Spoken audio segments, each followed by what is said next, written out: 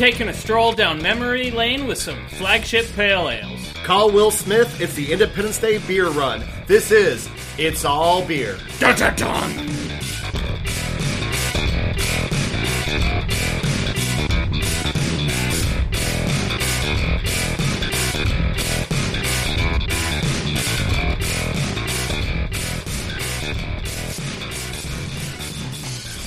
Welcome to It's All Beer. If craft beer were a summertime picnic, we'd be the assholes bitching about the ants. I'm Jeremy Jones. I'm Tyler Zimmerman. How you doing today, Tyler? Doing pretty excellent. Enjoying the little nostalgia trip we have lined up here in front of us, even though it was a bitch.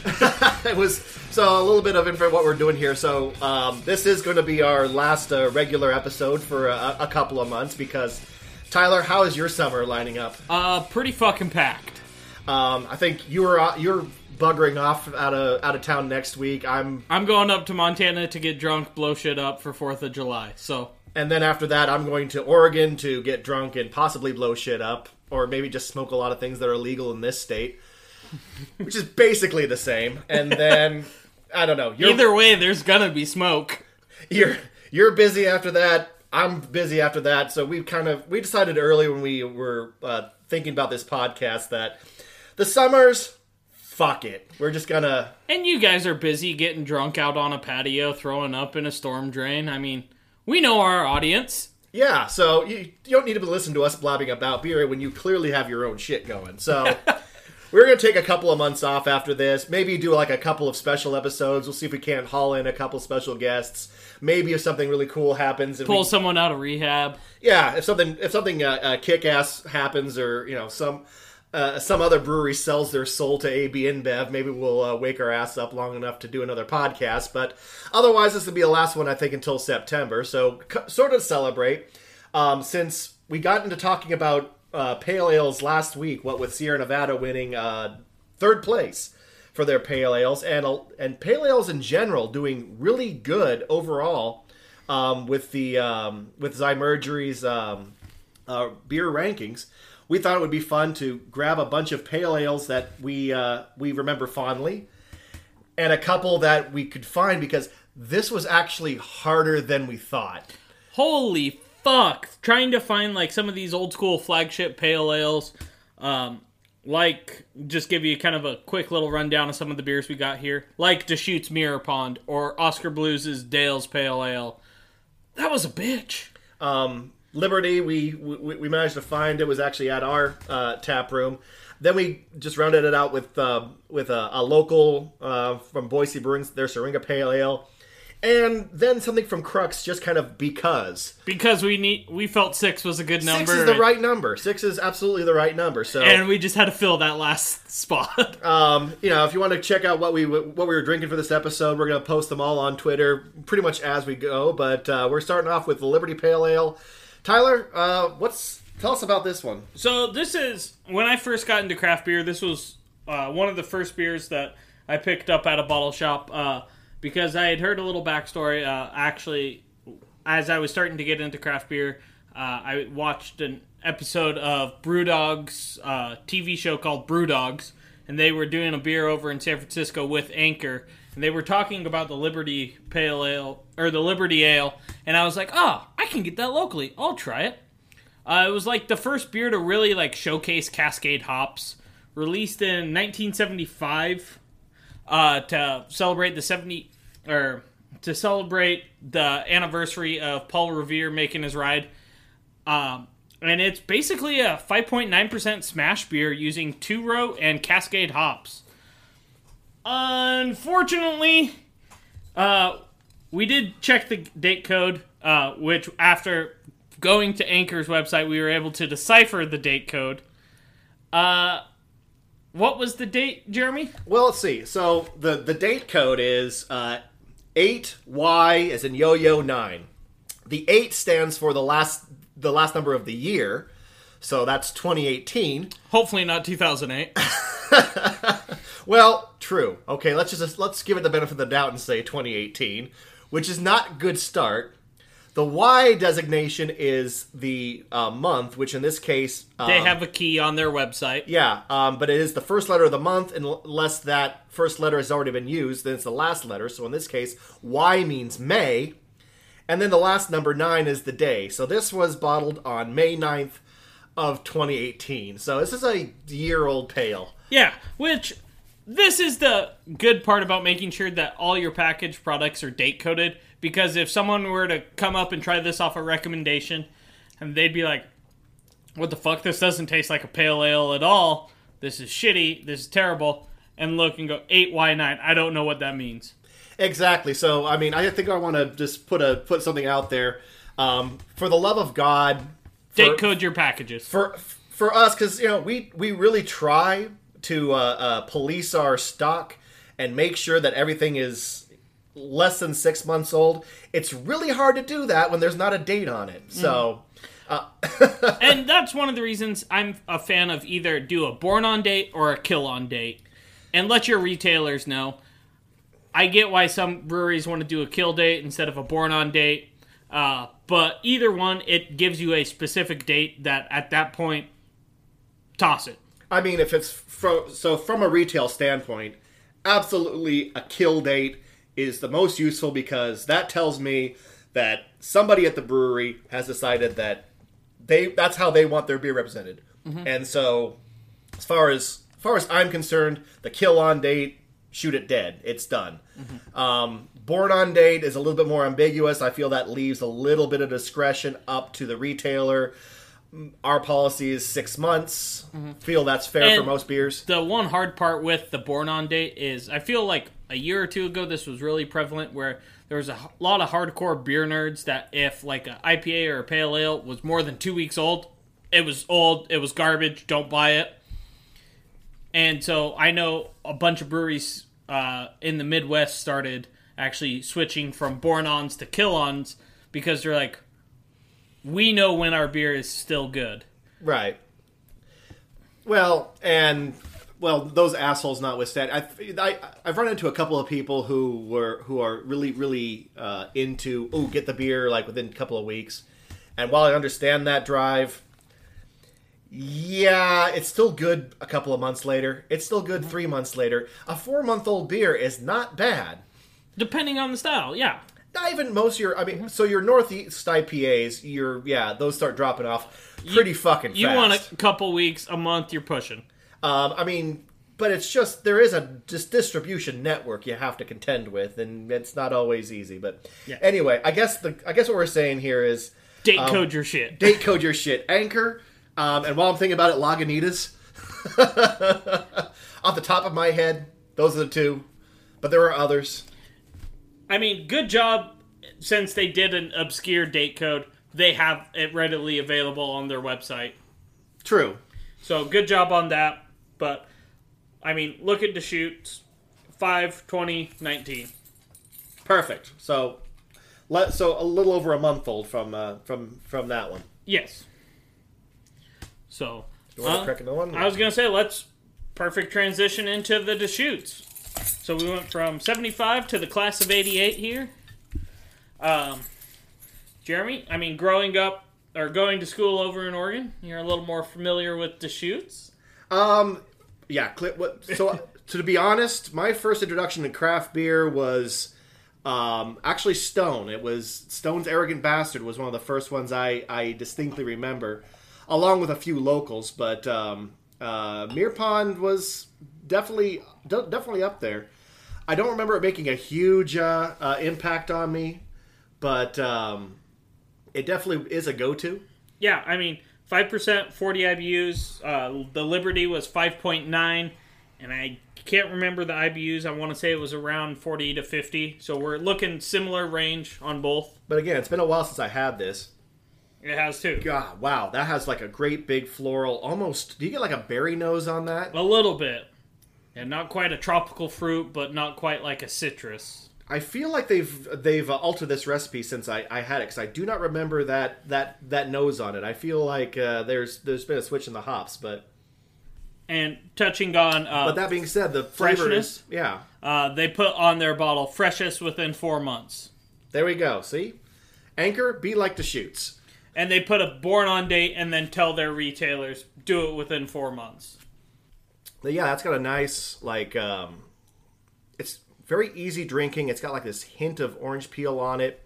I do get like a little bit of like tropical fruit hops. Again, I'm kind of curious as to whether they've altered the recipe, because the original one, I believe, I think a lot of these are supposed to be just Cascade hops, because I think Sierra Nevada is Cascade. Liberty was. I checked when we were checking to see if Deschutes even still made Mirror Pond. That's how hard it was to find it in this city. It said that their only hop is Cascade, so I don't know. So that would suggest they haven't stuck any more hops in there. But I don't know. Maybe it's me. Maybe I'm thinking about this wrong. But there's a brightness to it I don't really remember. No, it's very easy drinking, just bright, hop-forward beer that's not going to weigh you down, and it's perfect for sitting out on a boat.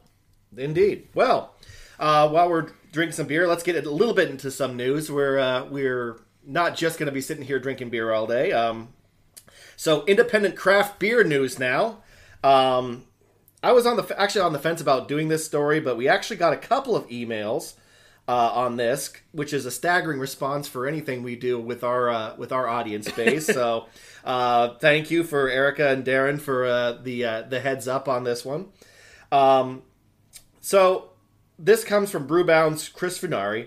The BA is looking to make this July 3rd National Independent Beer Run Day basically to urge customers who are getting their 4th of July beers and heading out to camp, boat, or whatever the hell there is they're going to do that holiday weekend, to instead make the choice to select craft beer bearing the independent craft seal instead of your normal run-of-the-mill Budweiser, what have you.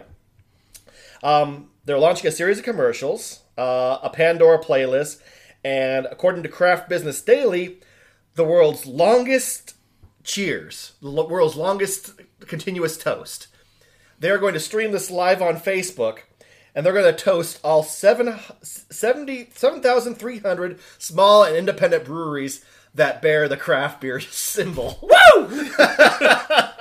So, I suppose if you want to watch some guy hold a beer for a really awkward amount of time and read off a list of names, I want to know how many names he fucks up.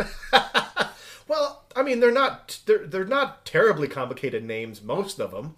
Yes, but people, you'd be surprised, like, I've talked to some of the local beer reps out and around, and I've heard of one of the locals, Payette, being called Payetti. Okay, Payette's, I actually had somebody come into the tap room today, look at our menu and say, give me that. I don't remember what he said, but he said something along the lines of Payetti or Payu or something like. And he stops and goes, "Well, Peyote. I don't peyote. Give me some of that peyote." Not wrong state, man. No. The alleyway out back in like an hour. Shut your trap. Leave the 20 here. Totally different side business. But okay, yeah, there's gonna be a few they screw up, but anyway, so they're doing that, which is kind of adorable. I don't know. And they're doing a series of commercials. We've got them up on our Twitter feed if you want to take a look at them. But the idea is they basically don't forget the craft beer. They're kind of adorable. Which I do kind of like that they're doing this. I am a fan of the independent craft seal. Why I don't think it makes a huge difference in business. There are that small subset of customers that do want to know if it's a independently run company and not owned by a corporation. And I know I've had people ask me why I'm out doing tasting. How can you tell? And I'm like, you see this seal right here? Look for it. If you see it, you know. Mm-hmm. And now whether it's going to influence their decision, who knows? And also, 4th of July is a notoriously slow day for bars and like tap rooms because, let's be honest, everyone goes over to someone's house, barbecues, shoots fireworks, goes to watch fireworks, goes boating, camping. Oh yeah, my brief stint at a grocery store selling beer during the 4th of July weekend was basically my Vietnam. Just slammed. I mean, it was trying to keep.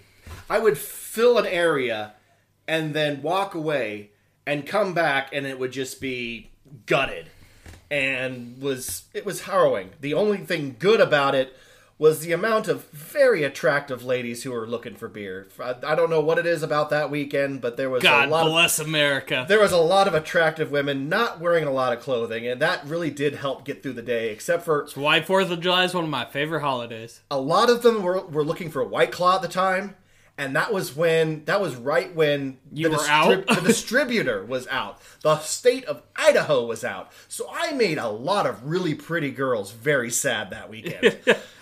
Which, again, helped me get through a day. But it was a reversal of high school for Jeremy. Take that. I got tons of White Claw in the back and you can't have it. That's a lie. I would give it to you if I had it. Anyway. That's what Jeremy said in high school, too. Pretty much, yeah. Let's be honest. Backing away from my failure as my romantic failures in high school. So in the article, you kind of touched on how much the seal actually influences people. The article in Brewbound quotes a Nielsen poll that says 48% of those surveyed said they recognized or had seen the seal before. So that's a start. That's almost half of all random people.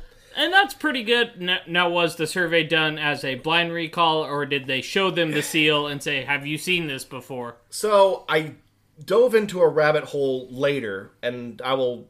there was another figure that they quoted, which made me go, wait, what the fuck?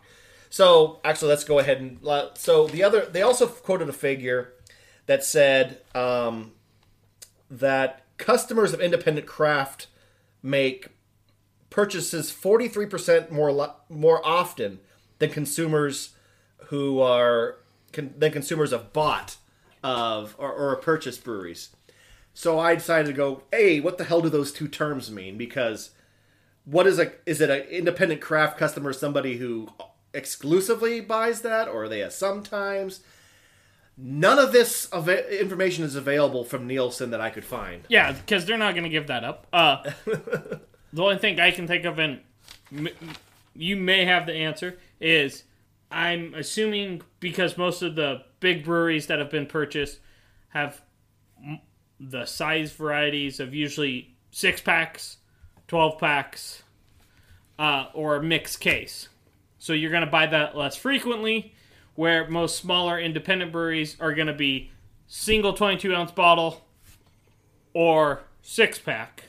That's as good as a theory as I can come up with, because I'm not sure what that really indicated, but so there's that bizarre figure. They also said that so going back to the original thing, so 48% of people recognize the label, and 58% of those said the seal holds, quote, some importance, which... So about 20%, according to Nielsen, of people who buy beer says that looking for the seal has some importance, which I think is somewhere between I buy that exclusively to if it's there, yay. If it's the same price as this other one, that seal may sway me to the other one unless I really love this beer. But and we talked about this the independent craft seal a lot last month when Dogfish Head became the property of Sam Awesome Adams, beer. Or should I say they became partners / partners in air quotes. They are now their property. Let's just go ahead and face facts. Which I don't know. That still really affected me. I'm still probably in that 58% that it does mean something, but it means considerably less now for me. I don't know how if that did the same for you. But I was kind of poking around. I feel like there's a little bit of skepticism now, and that the BA is sort of muddying the waters that they intended to clear up with this independent craft seal. I don't think it's done that for me. Yes, if Dogfish Head has it, I'm like, yeah, Dogfish Head is owned by Sam Adams now, whatever. The big thing for me is it's just nice to have the information. I mean, it's not gonna, for the most part, it is not gonna drive my decision. But if I see a beer on the shelf that I'm like, oh, I haven't had this before, what's this? I'll look. If I see that, I'm like, oh, cool, it is independent. It's not some random fake brewery that one of the big guys tried to make to pull the wool over your eyes. Not saying all that don't have the seal or that, but totally all that don't have the seal don't have that. And while we're on the subject, on our pale ale lineup, only one apparently actually has the seal on it, which is from the Chutes. Yeah. The rest of them, I'm kind of looking down the line. Well, Oscar Blues probably doesn't qualify anymore. It's in that they're the private equity investment, so it's that gray area. I'm a little shocked that Sierra Nevada doesn't I was have that too. on there. It may have been on the actual 6-pack, not the individual bottles and cans. Our local guys, Boise Brewing, it's not on there. Which I was surprised by that one. That really did, and actually Crux too. But Crux does have their own version where it's the boots that said brewer owned and operated because they are employee owned. Okay. So I kind of get if they've had that for a long time, not wanting to replace that for the upside down bottle. Fair enough. So, but no, I mean, if I look and I don't see it, I'm like, okay, do I want to get it? If it still sounds like a beer I want to try it, I'm going to buy it regardless. If I see that, it further incentivizes it. I was kind of thinking myself, so I was kind of doing a thought experiment earlier today. Let's say someone at the BA hears my constant bitching about the independent craft seal, and they show up at my house and said, you know what, asshole, you figure out what independent craft means. What would my requirement be? And so I kind of thought about this, and I thought, number one, I would change the amount of barrels down from several million. I'd say 100,000 or less. Why? Because when you get an operation of 100,000, and I picked 100,000 kind of arbitrarily. I probably think there's a better number to get to. Might be more, might be less, but I spitballed 100,000, mostly because scaling up that's a huge operation. That's bigger than any brewery. That is, but in Idaho. My counter argument's going to be DG Yingling and Sons and Meinhaus out of Wisconsin. Both family run. I mean, Yingling is, for God's sake, the oldest brewery in America and been family run since the get-go. Fair enough. And so they do traditional brewing process, don't do any of the shortcuts AB InBev or Miller Coors does. They're family run. It's a family business still. It's the founder's granddaughter who's running it to this day. Mm-hmm. Because his son didn't have any sons. So how does that not qualify as independent? Because they've got too good, and they only distribute to like 10 states. True, they have a smaller distribution footprint than say even Founders or Oscar Blues or Sierra Nevada. I guess I turn back to small independent craft, which is you're right. They do follow all those practices, but they are still a major fucking operation. They are, but that seal says nothing about small. True, but if I'm saying what I would be looking for in like craft beer is I like that I like this a smaller production run. Yeah, and again, just playing devil's advocate here. I know. There's a seal for Belgian family-run breweries over in Belgium. Yes. So that is how I have always imagined this. This is the American equivalent of that. You don't have to be a family-run brewery, but you have to be independently operated. Fair. I'm just saying if I was given run to do that, I would put a restriction on barrel. And they do have, except for it's like what Yuengling produces or less. And that moving bar, I think, it was what Sam Adams produces or less. Now it's what Yuengling produces or less. And that moving bar is... Because for the longest time, Yuengling wasn't allowed in because they used corn in one of their beers. But they used the traditional brewing process to use the corn because back when they were first founded, right, malted barley wasn't that easy to get in Pottsville, Pennsylvania. So still isn't. So once they made that addition, it brought in that and Meinhaus out of Wisconsin because outside of that, they were falling in. But Yuengling was just so far ahead because in most places on the East Coast, it's a domestic. Fair. And I'm not saying that I think that they absolutely shouldn't. I'm just saying the information I think what the people have in mind when they think independent craft, I think small should be added to that. If I were given complete control, I'd say it should be small independent craft. Or make a secondary variation of this that is the small. So it's a different color. If you use blue, or black or whatever. I think that the percentage owned by some other entity is fine.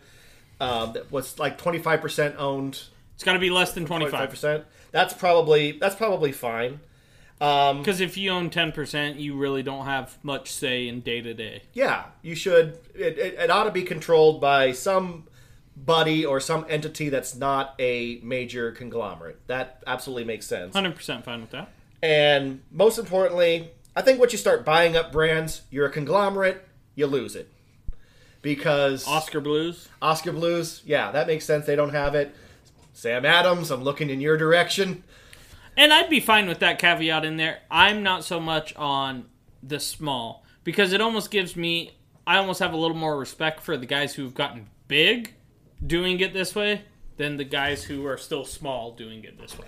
Well, we'll leave it at that. Although if you have if you're on my side with small independent craft... Tell you what, we'll have Jeremy throw it out on Twitter in a Twitter poll. Should the barrel limit on the independent be lowered or not? I'm coming for you, BA. Give me control. I'll take you down. So we're moving on our run of pails. Where are we at now? We just bounced over to the Sierra Nevada Pale Ale, so a little flashback to last week. Last week we had it because it won third. In the lineup, I think I like it I like Mirror Pond slightly more. It's got the Mirror Pond's just got a little bit more.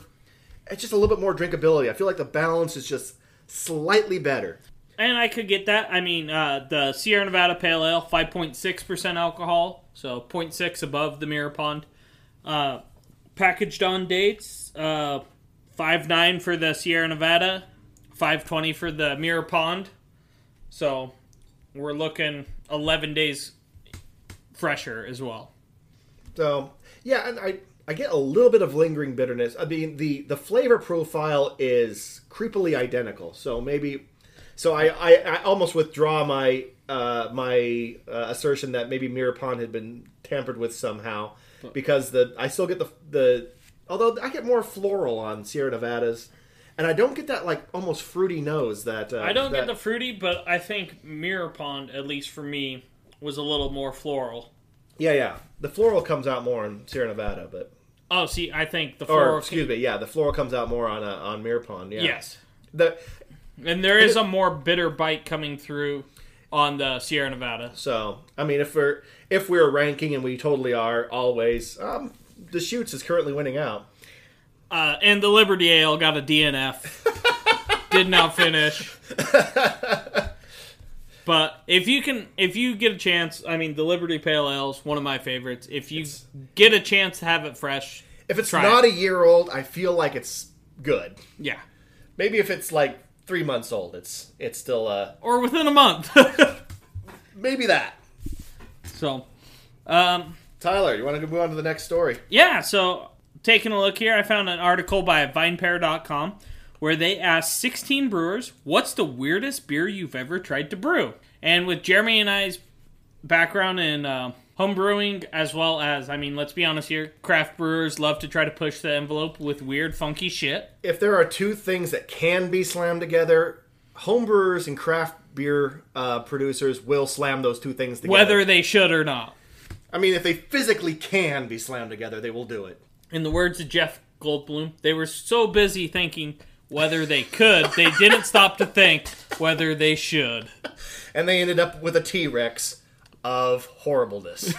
And a keg.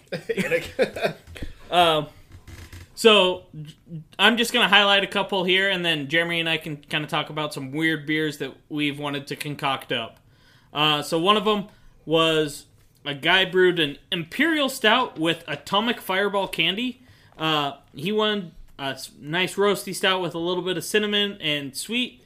It turned out tasting like beef jerky. This makes a bit of sense to me because actually, my now Imperial Stout recipe, I stumbled upon using my wife's cinnamon roll coffee because it was roughly based off of the Founders KBS. Okay. But instead of going out to get the Sumatra coffee, because I forgot. Cheap? No, I forgot. Actually, it wasn't cheap. It was laziness. In my defense, I'm a lazy bastard, not a cheap bastard. I was gonna go get it the day before. I forgot. I wanted to brew. I want to get it done, so I went into the kitchen, got my wife's cinnamon roll coffee, and it's still one of my favorite beers that I brew here. So I understand the cinnamon. Now, that being said, the Atomic Fireballs just seems like a bad idea. Oh, 100%. Just wait till you hear about the next one. Oh, God. Brace yourself. So, this brewer did a 1-barrel batch of a kettle sour with Little Hug fruit barrels. You know, the little colored barrels, like, filled with Kool-Aid sugary drink. Oh, God. Oh, yeah. With the, tinfoil lid. Oh, God. Oh, no. That's not okay. I feel like that's a crime I feel like it's a war crime. I'm not sure exactly how. It gets better.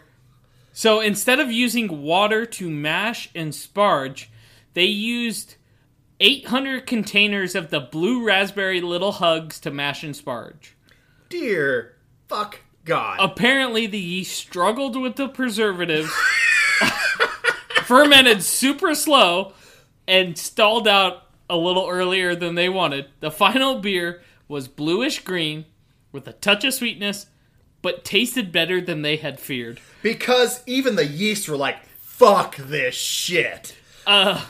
They also served it with a little bit of lemonade as a shandy, and apparently people still ask when they're brewing that beer again. All right, so just further proof that people can and will drink just about anything.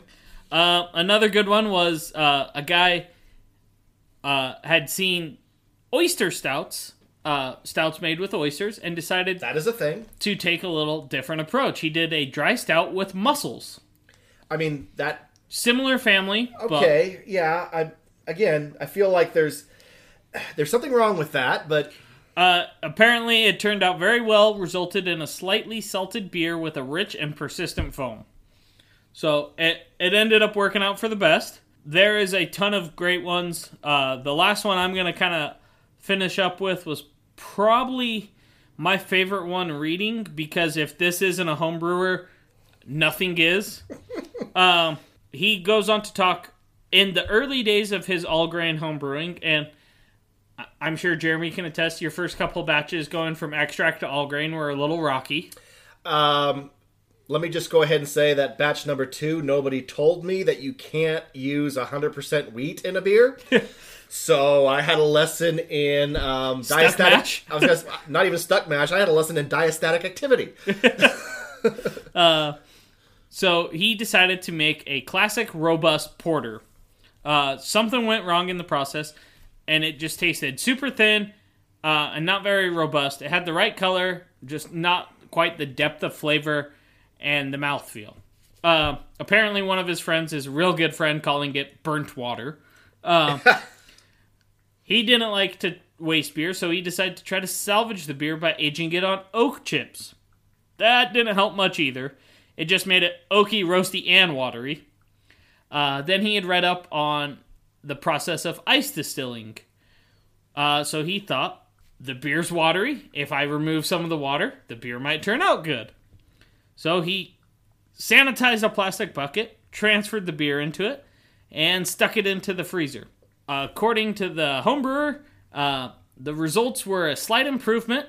It still wasn't very good. And then several months later, he ran out of fresh homebrew and decided to revisit the porter out of curiosity. Poured a glass and was struck by a sour aroma. He ended up tasting it, and it was really good. And he was like, how'd it get soured? I fucking oak-aged it, and I ice distilled it. And then he thought back about the bucket that he had used to ice distill it. It was the same bucket that he had used to make sauerkraut in before ice distilling it. But this is the ultimate homebrewer making a bad beer and keep trying to change something and making it worse almost until it becomes good. I mean, every part of this story is amazing because he had failed up. Talk about failing your way to success. And plus, when I saw this, I was expecting to look down and see Abe Lincoln or something. I mean, as a homebrewer, I do absolutely get it's a shitty beer now. Let's do this. Let's try to salvage it. I mean, because what's the worst possible thing you're going to do? You're going to make an undrinkable beer undrinkable. That's the absolute worst. So, why the fuck not? So you're keeping it at par. So, I don't know. That's a beautiful story and I hope he entered it because he's never, ever going to make that again. Oh, you can't recreate that. Because even if you could take perfect notes, you get, all right, I got to make sauerkraut, and I have to do the sauerkraut for a week in the bucket. Then I got to ice the shit. I ice distilled before I put it in the sauerkraut bucket. You got to do it at the same time. God damn it, it's not the same. And fucking up a robust porter where it's super watery. Good luck trying to replicate that to a T again.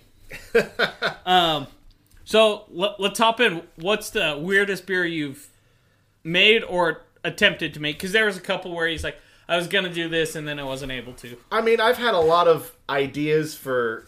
You know what? I've got to be completely honest. I'm pretty safe and vanilla when I come to beers I brew here. I don't do a lot of wild experimentation, but let's see. So a friend of mine, one of his favorite beers is the Cucumber Crush from 10 Barrel. Okay. And for his wedding, he wanted me to make a beer for him. And I actually won second place overall in the fair last year, because I'm awesome. Way to toot your own horn. Damn right. Hey, you gotta be your own fan. But my Raspberry Lambic won second place overall, so pretty proud about that, obviously. But he was like, hey, can you make a cucumber lambic? No. I researched this, and what I basically got was the internet equivalent of that. Please don't do that. But he said, I really want you to do that. And so after going, are you sure you want me to do this? Are you sure?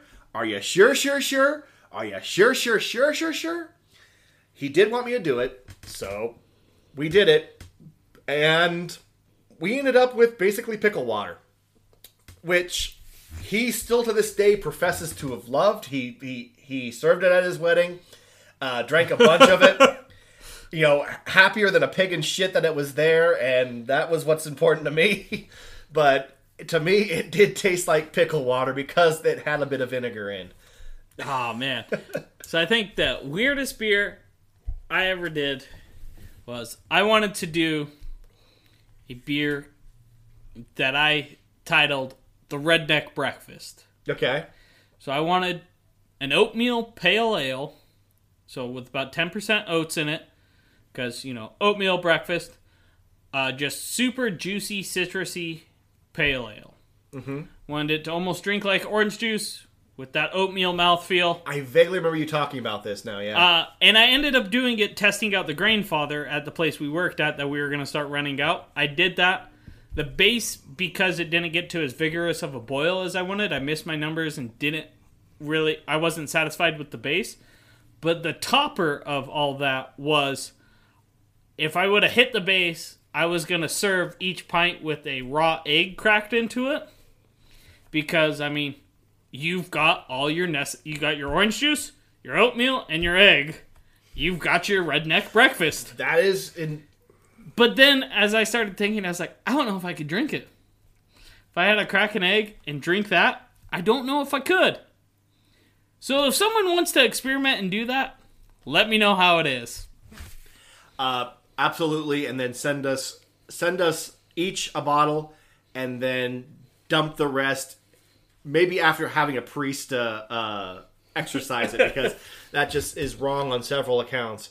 I made a lot of, like I said, there was my all wheat beer before I realized, oh yeah, wheat doesn't convert itself. Also, what's conversion? Hey, why does this whole all grain thing work in the first place? Like I said, there was that. That's kind of like my kettle sour that soured too far and had no alcohol. How did I forget that? So yes, there was a moment in Tyler's brewing career where he decided he was just going to do sours at home, and his first one was short-lived.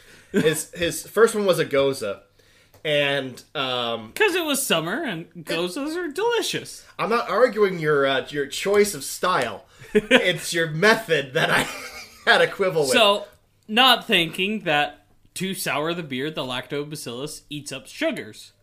I was like, okay, so I pitched some lactobacillus. I may have overpitched. I'm kind of known for overpitching. Overkill's underrated. Are you not entertained? Uh-huh. I go, and I decide, you know what, I'm living in an apartment at this time, so I take my carboy, my kettle, my burner, to the homebrew shop that we're working. Jeremy's working. Yes. I can verify bring this. it up to a boil. Stunk to high fucking heaven. So I feel like I need to interject here. So we're running a business at this, or like trying to run a business.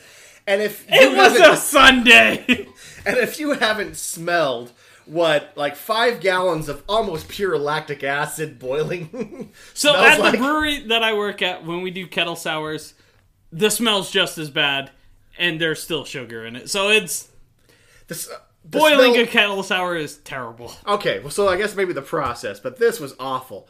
But I distinctly remember, this was one of my favorite things ever. I finish up the boil.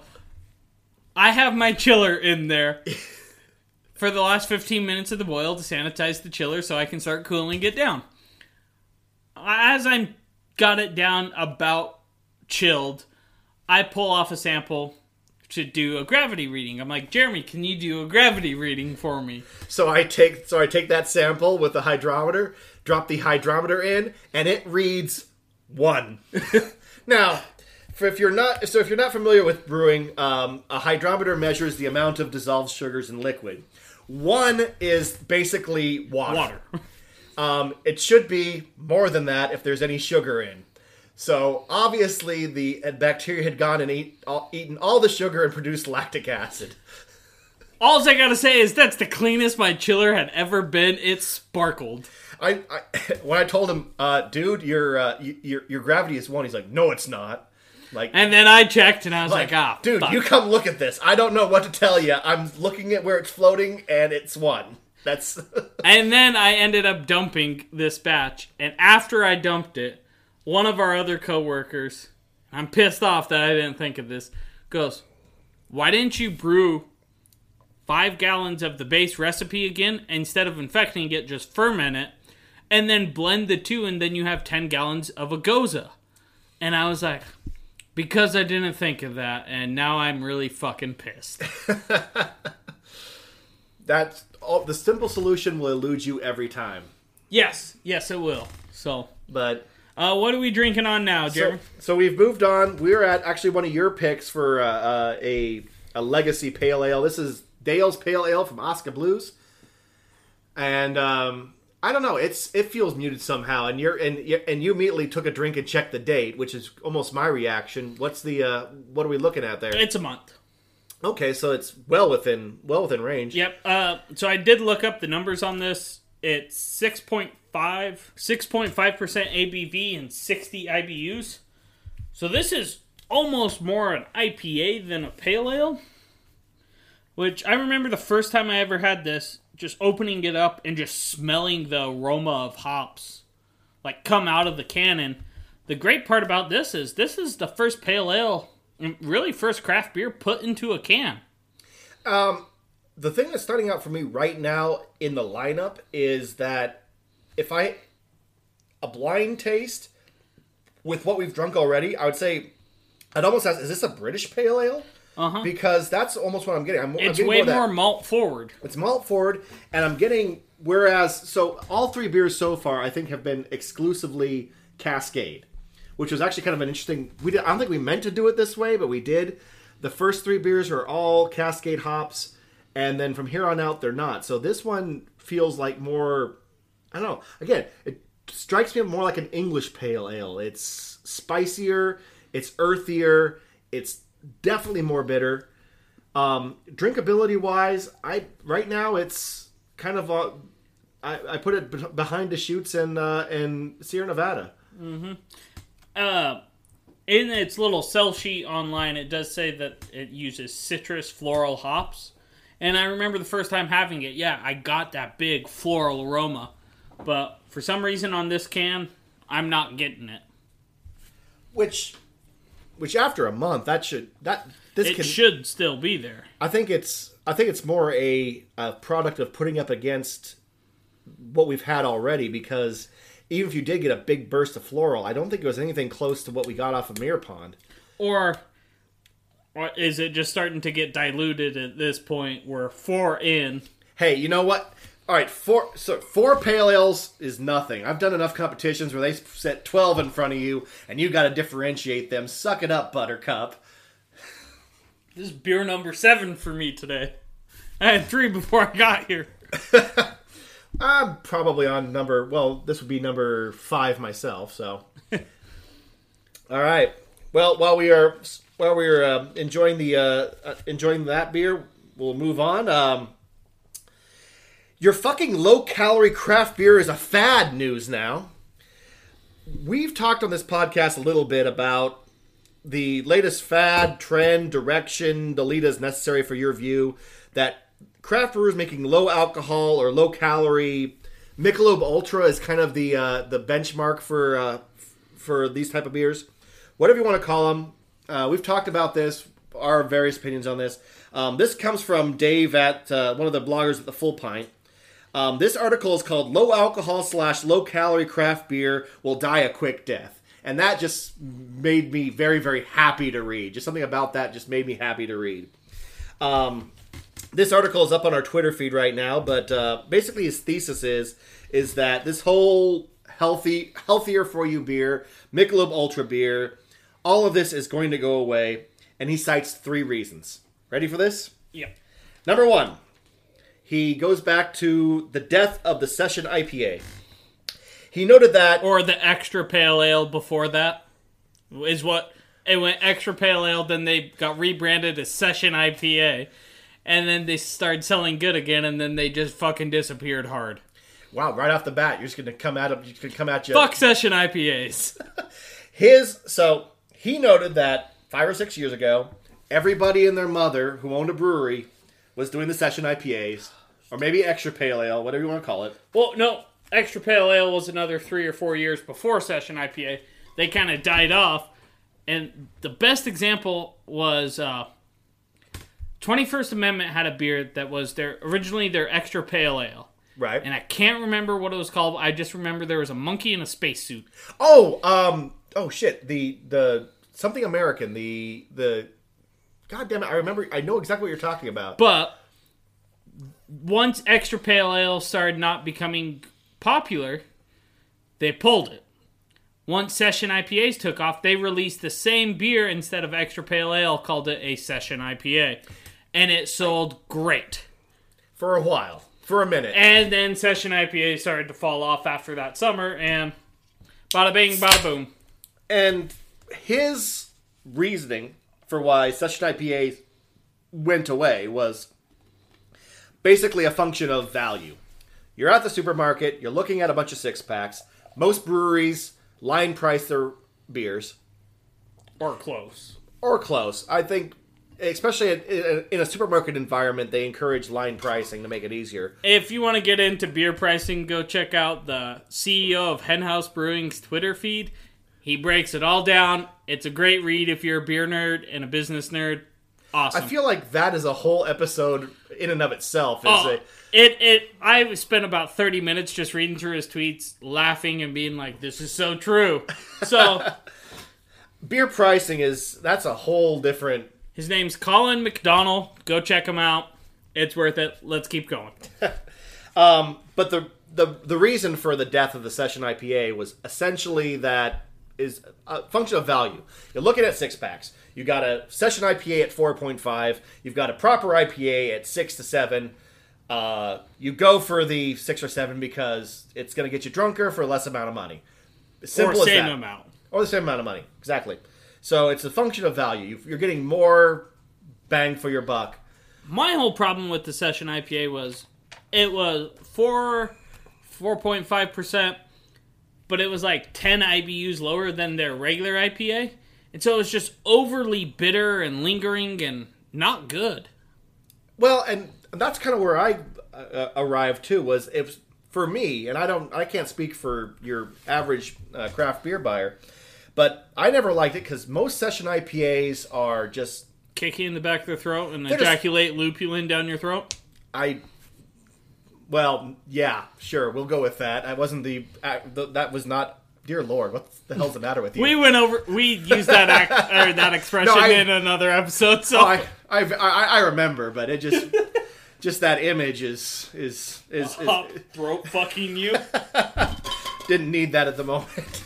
Wow. Say my alpha acid. Sorry, Daddy, my alpha acid. 5.5. They're horribly unbalanced. That's what I'm getting for you. So for me, it was a function of they're just not good.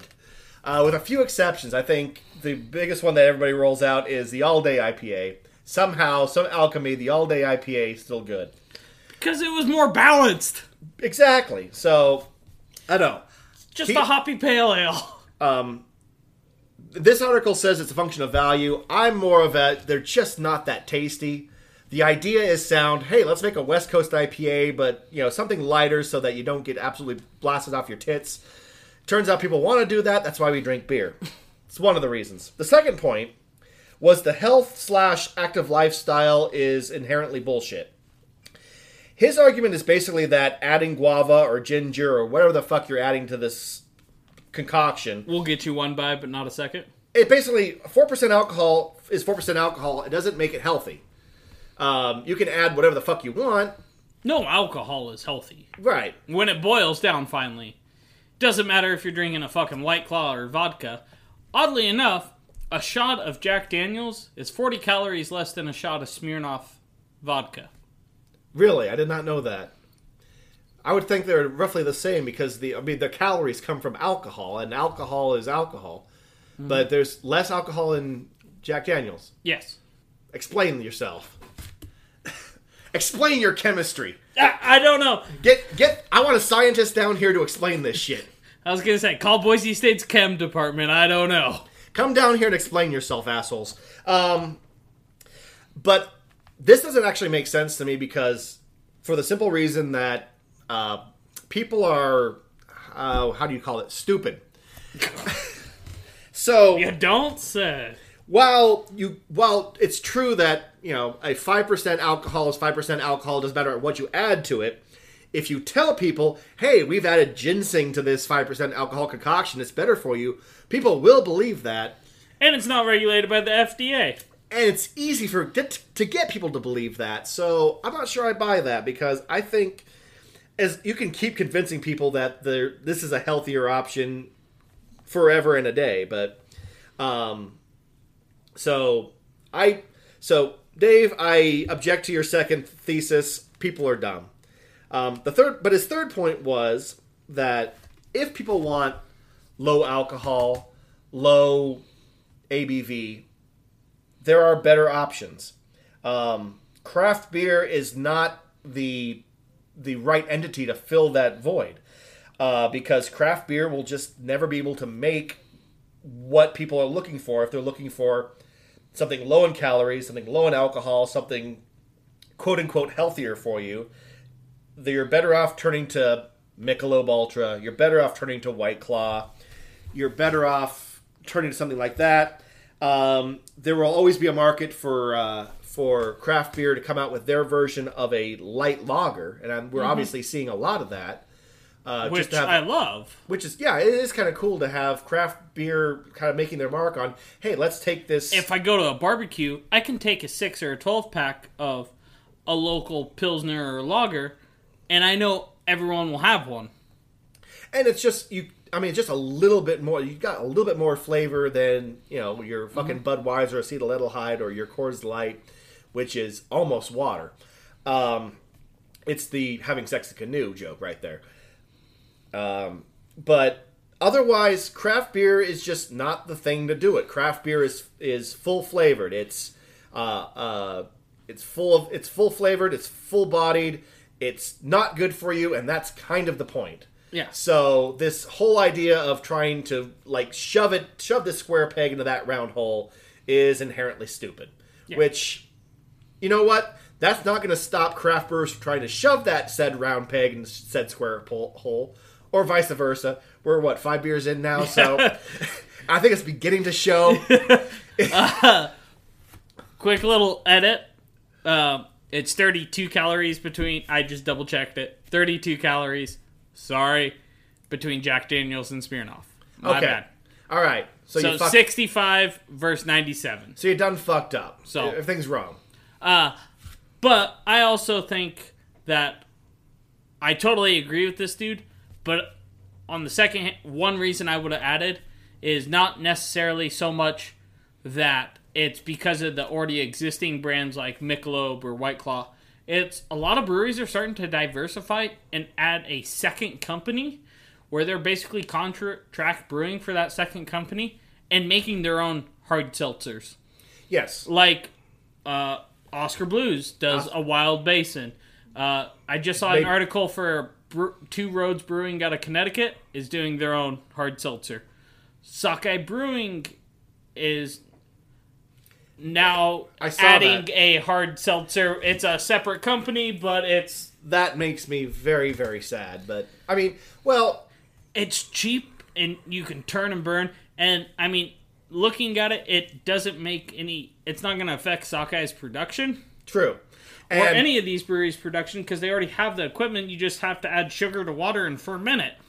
And I don't think you even have to ferment it. You take grain alcohol, you take seltzer water, you take... So a lot of places are doing cane sugar and reverse osmosis water, and then fermenting it to 5%, carbonating it, and adding flavor. Then adding the citric acid and whatever else that make it taste vaguely like lime or vaguely like lemon. Mm-hmm.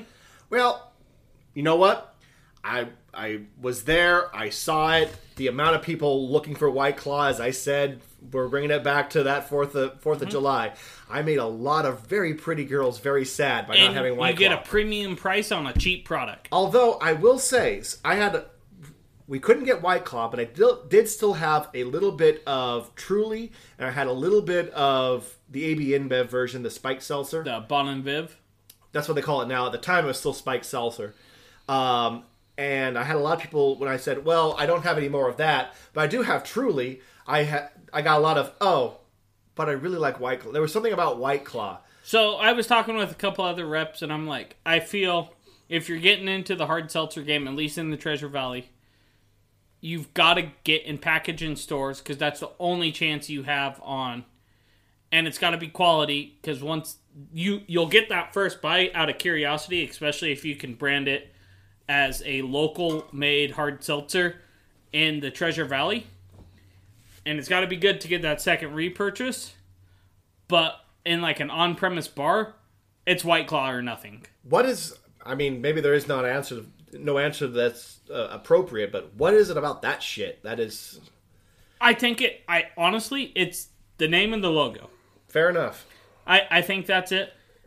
Because, similar size cans pretty much across... White Claw is easier to say than Truly. Yeah, but I think all right, I'll go with that. To me, White Claw rolls better.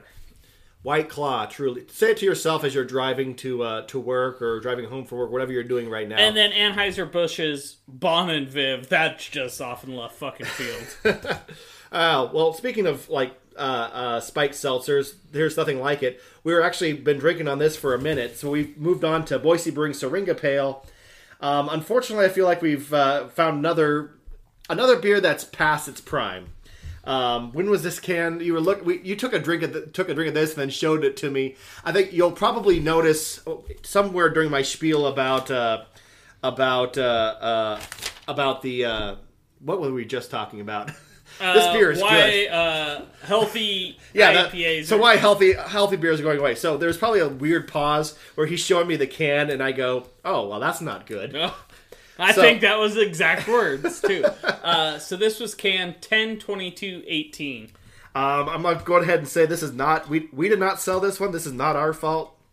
But again, this is a little disappointing. This was one of my top picks, not because it's a pale ale, obviously, that I remember when I first got into craft beer, because this came out much, much later. But this is one of the pale ales that I love because it still is a pale. Oh, 100%. And fresh, it's so just vibrant and bright. And it uses the Idaho 7 hop. It's one of the first beers that used the Idaho 7 hop. Yes. Really effectively. And I don't think I've had it this old, and it's a little sad. So I get, again, another did not finish, unfortunately, from and 5.5% alcohol, so I mean, outside of the Dale's Pale Ale, everything's been 5 to 5.5. Because what I'm getting is like a big, like, malty caramel, oxidized a little bit, and then I get a little bit of that black tea, like old black tea, which would come from the Idaho 7 starting to fall off hard, but I don't get that like nice, bright peach black. So Idaho 7 always says to me peach black tea. So I'm getting none of that, unfortunately. All right, well, let's open the last beer of our lineup while we can still speak. So we kind of picked this up kind of out of desperation because we're just like, let's just grab a pale ale, any pale ale. Holy fuck, there's hardly any pale ales. So we got the too late, it's over. Shut down the podcast. The Play Wave. The Play Wave is a Northwest pale ale from Crux. Again, kind of out of desperation. It's 5% alcohol, so right in line with everything else that we've had. So, the first thing I got off it was almost like, it has a citrusy, but I would go so far as to say almost like Brett aroma to it. I don't get it off the flavor, but I do get like a little bit on the aroma. I'm not picking up a Brett on the aroma. I'm getting more of that citrusy, a little hint of like a tropical fruit.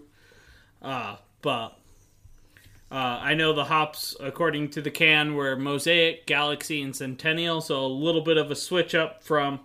Yeah, we're definitely using newer hops in this case. I was going to say you can kind of see the progression up from Cascade to we're definitely mixing up with Mosaic, and I don't know when Mosaic hit the market, but it was relatively recently.